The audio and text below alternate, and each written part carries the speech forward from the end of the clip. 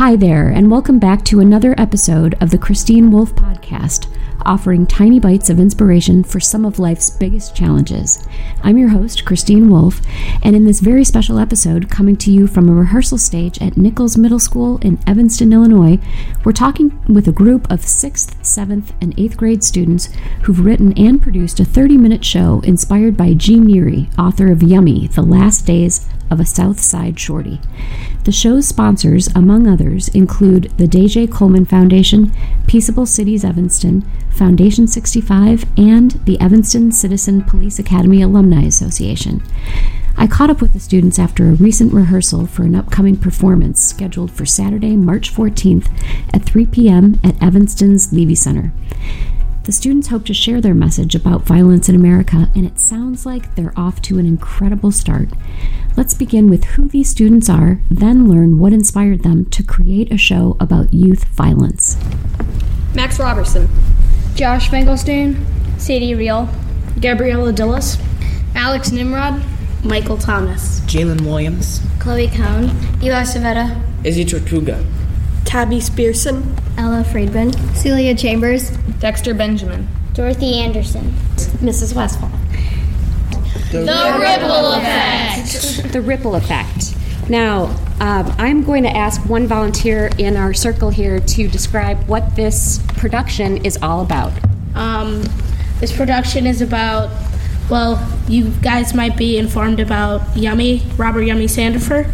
He was a 11-year-old boy who used to live in Roseland who shot and killed a girl named Siobhan Dane and was later shot and killed. So that's what we're telling the story through Yummy's perspective and how it affected everyone else around him. And why is this show so important right now? Well, it kind of tells kids about what the dangers are out in the world, and it kind of helps them know that they need to be careful around different neighborhoods and with other people too.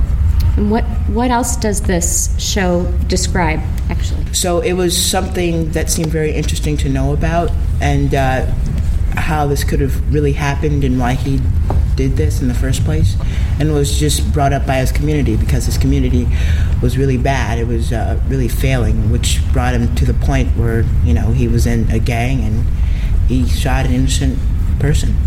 And then he was shot himself? Yes. Did you have something to say? Well, there have been very many some shootings in Evanston, and this helps some people just learn what the effects of doing that is. Does anybody else want to add something? It talks about gang violence, and gang violence is a big problem among middle schoolers and high schoolers that needs to be addressed. Well, I think that, if somebody was just talking and saying, oh, gang violence is bad, you shouldn't do it, and to a person that's actually in a gang, I don't think they would listen to them. I mean, if they're an adult, I think that they're just thinking they're the ones that know what they should do. But I think coming from kids and what kids think might give a better impact on what, they're thinking. And some might not think that they really need to help with gang violence. Some might think it's more like what the media portrays is just sometimes a fight happens.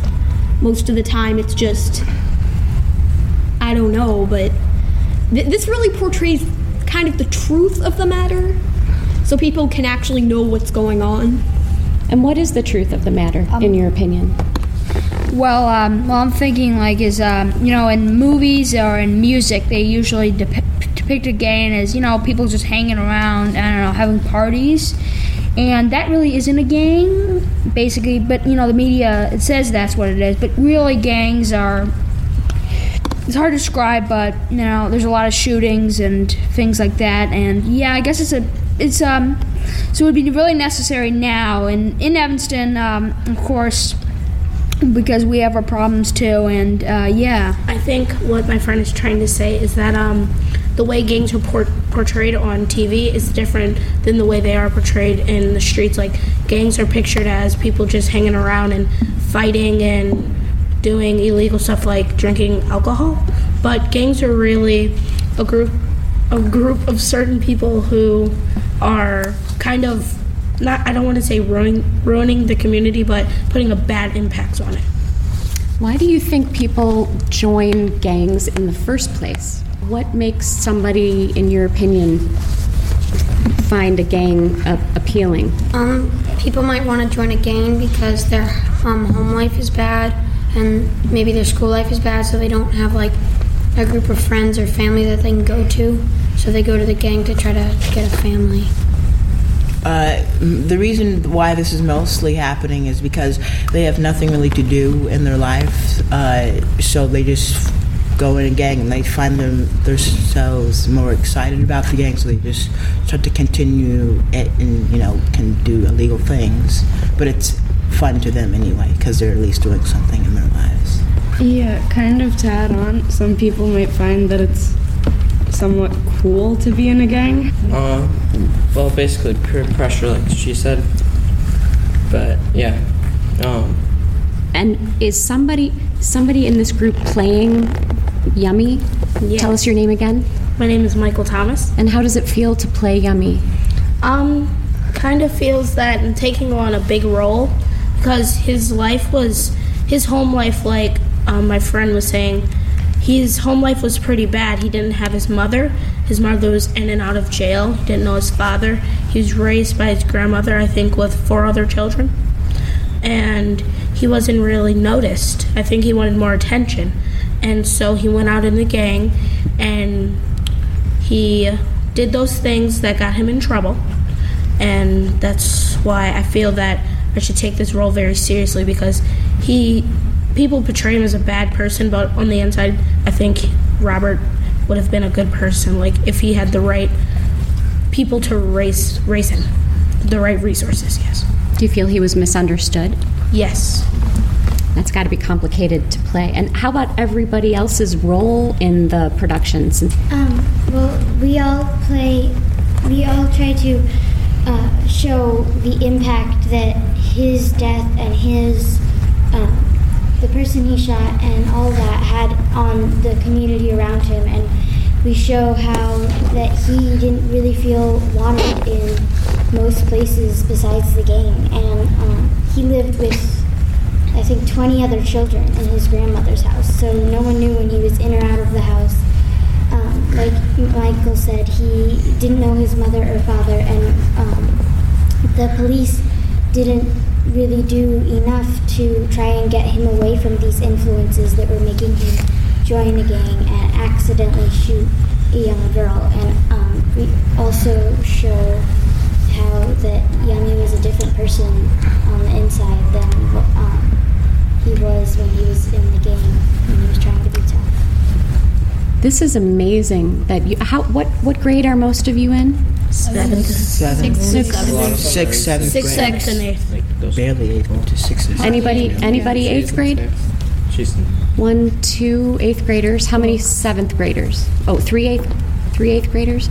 And 7th graders, 1, 2, 3, 4, 5, 6 7th graders. And how many 6th graders? 1, 2, 3, 4, 5, 6, 7. Wow. Who wrote this? All of us. Yeah, we all kind of collaboration co-wrote between what we wanted to add into this play, really. How did you come up with the idea? You read the book? Yes. And then we met the author. And then you met the author. Yeah. Basically, the first time we started, we read the story. We had met G. Neary, and so we sort of improvised what we would do on stage, and we would add on to that to make it a more powerful story. Like she was saying, the first steps, we all had a piece of paper and a pen, and we wrote down what we felt would fit into the play, and we wrote down things that we think should be in the play. We wrote our lines, and we just put that all into a very powerful play. On top of all that, we also sort of improvised and played games to shape them into the lines in our scripts for the play. And another thing we did for the final play is we wrote letters to sort of portray what other people in the scenario might have been feeling. Like, we would write one letter as one character, we'd give it to another person, and they'd write a letter, and then we would get it back and write back. And it kind of led to kind of a chain of letters in the final copy, and it kind of shows what might have been happening in other people's minds as this went on. Did that shape the way you felt about your own characters and the characters in the book? Yeah. Another way we made the play was that Miss Westphal had a list of scenes that we should build, like have a scene about. So we had like a scene where Yummy gets shot, a scene where he shoots Siobhan, and we had to come up with different ways to represent each of the scenes. Was it a tough process to string all these scenes together? Or Yes. Yeah. Do you mind if I ask Miss Westphal her feelings on the whole production and how has it been? Well, I think the thing that I think is really exciting is that they didn't adapt the book. So this is not the book put on stage. This is their take on the book, or really the take on the historical event. And the thing that's so interesting about what they've done is all these multiple perspectives, because I think that's what makes the piece work. In one of our scenes, we're kind of it's like a split up scene. So there's 5 sections, and it's the perspective of when at first Yummy was on the corner, and then when he shot Siobhan and then got away. So that's one of the scenes, and then when he gets shot, it's a very emotional scene. It's like you see it all collapse. Wow. Can I ask you all to go around the circle and just say what this production means to you? Powerful. Meaningful. Important. Meant to be heard. Inspiring. Understanding. I don't really know one word that could say this, but I feel like it's like something that's gonna spread across, like what Yummy did. I feel like this play would help spread that somehow. That it would help spread the story about what happened, maybe the understanding? Breathtaking. Very compacted. It's a big event put into a short story. It makes you realize what actually happened. Deep? Truthful. Agitprop, a warning. Wow. Well, thank you very much for sharing. And can somebody describe when your show will be appearing and if people want to come see it? The first performance is March 14th, and it starts at 3 p.m. at the Movie Center. If you guys want to add something else too that isn't a response to my questions. Well, I don't act in this play, but I was here for the entire time it was developed, and it's grown from just a few simple ideas to a really powerful play that most of the kids take rather seriously, or really seriously. We also had to build off of some of the ideas that weren't just from the book. We also had to get the story of Siobhan Dean across to the audience, even though that wasn't told very much in the book itself. Well, since we had the privilege of meeting the author of this novel, it sparked a few more ideas to help develop the play. You got to meet the author in person or see him in the... Oh, that too. Wow. They had lunch with him, actually. Really? For some of the scenes were much harder to develop than others because we didn't really know how the life was that he was put in. So it was hard to overact it, but not overact it, but not underact it. So did you just try to picture it as best you could? Yeah, and try to just be the character.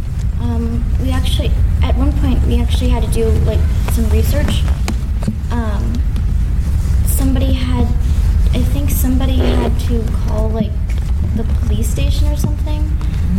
information just to help with moving the play forward. This wasn't just reading lines and putting them on paper. It was living and breathing and researching this production. This play also raises the question about whether the problem is like having too many guns and that guns are too available, or if people shouldn't be, or if it's the people and it's them who are shooting the guns. This play is, when we're doing it at the Levy Center, it will be founded by the Daja Coleman Foundation, and we will be performing for them, and they will be letting people know how it really was, because their son was shot and killed in Evanston. So they've experienced it firsthand, so they should know how it feels. In the play, we're actually playing more than one character for each of us. So it's kind of hard to it's not hard, but we have to have different emotions for each character. Are you exhausted by the end? Sorta. Not really. Yeah. I just came up with this idea for what the play's really about. I describe it as nature versus nurture. Like, why did Robert Yummy Sandifer shoot Siobhan Dean? Was it because he lived in this environment that was like, there were, the gangs, or was it that, his upbringing wasn't that good, and, it kind of brought him to do that? Well, one thing that me and my parent just talking about, it wasn't really his intention to shoot Siobhan. It was an accident.